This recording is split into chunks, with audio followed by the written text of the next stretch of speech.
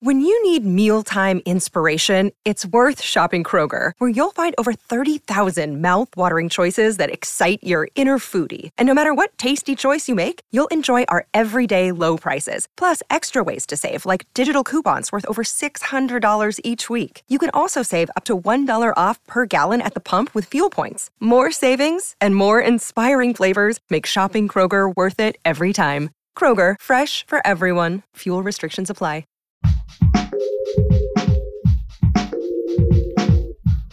What if you could become a better person, not by working harder, but by taking one small step a day? And not because you're a bad person now, but because there's something inside you that's ready for more. How to Be a Better Person gives you one tiny step a day you can take to be the person you want to be. My mission? To help you live your best life. Hi, and welcome with a special shout out to anyone listening for the first time or for the first time in a long time. It's great to have you here. I'm Kate, your host and author of the book, How to Be a Better Person. This week on the podcast is all about meditation. I mean, is it really that big of a deal? And if it's so great, how do people actually build the habit of doing it regularly? We are covering all those questions and more in all 5 of this week's episodes. So if this is the first meditation episode you're hearing, know that you can go back to episode 432 and catch the rest of them.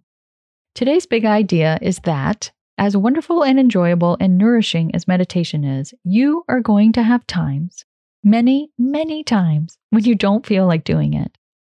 The ego loves to resist the ideas that have the most potential for making you a better person. Why? Because the ego is obsessed with keeping you safe, and it knows that if you meditate, you're likely to change. In a good way, but the ego doesn't care about that. It only thinks that change equals bad. So when the ego senses that you're wanting to do something that could lead to change, it kicks up resistance. There is a wonderful book that I have read many times and shared with many clients called I Don't Want to, I Don't Feel Like It by Sherry Huber. Huber is a Zen meditation teacher and founder of the Zen Monastery Peace Center in California. And all her books are incredibly friendly and helpful. This particular book of hers is all about resistance, and in it, she explains that your higher self is like a jewel. It is glittery and bright and inherently valuable. It's your sense of knowing or your inner wisdom. But the jewel is encased by a thick, tough crust, and that is your ego. Anytime something comes in that is aimed at your higher self, it's going to be registered and deflected by your ego. An impulse to meditate is definitely a communication with your higher self because meditating helps you turn down the noise enough to actually hear what your inner wisdom would like you to know. And that drives the ego nuts because its job is to protect the jewel. So it's not a question of if you're going to try to talk yourself out of meditation. It's a question of when. As evidence, I have been practicing yoga and meditating on and off, especially on the meditation part. I've been pretty consistent with yoga, but I've been introduced to these things since 1995. And I still try and talk myself out of doing them pretty much every time. Why? Because practicing yoga and sitting down to meditate helps me remember what matters to me and makes me more in touch with the jewel. I don't pay nearly as much attention to that naysaying voice as I used to, but it's still there. It's kind of like our dog Cookie, who just cannot help herself from barking at the mail delivery person every time, because her being is wired to defend her territory. Of course, you can train a dog to not bark, but you can't make that defensive instinct go away. Here's what I hope will be a helpful reframe for you. Anytime your resistance kicks in, it's a sign that you're on to something good. It's most definitely not a sign that you shouldn't do whatever it is that you're resisting. I've got 3 ways to work with resistance for you coming up right after this quick break. I knew meditation helped with stress and focus and feeling happy, but I wasn't doing it. You know what finally got me meditating again? Headspace. The fact that all I had to do was press play was a godsend. And I can tell a huge difference in my state of mind and in how I interact with my family. I'm feeling a lot closer to the people I love, and Headspace definitely helped. You deserve to feel happier, and Headspace is meditation made simple. go to headspace.com/Kate. That's headspace.com/Kate for a free 1-month trial with access to Headspace's full library of meditations for every situation. This is the best deal offered right now. Go to headspace.com/Kate today. Hi again. Okay, so at some point in your life, you get this thought that says, hey, let's meditate. And then, whether it's right away or after a little time has passed, you think some form of, nah. That is resistance. Resistance can also show up as a feeling of overwhelm. I couldn't possibly find the time. Or judgment. These kinds of things just don't work for me. Or just never actually sitting down to do it. As in, something else came up.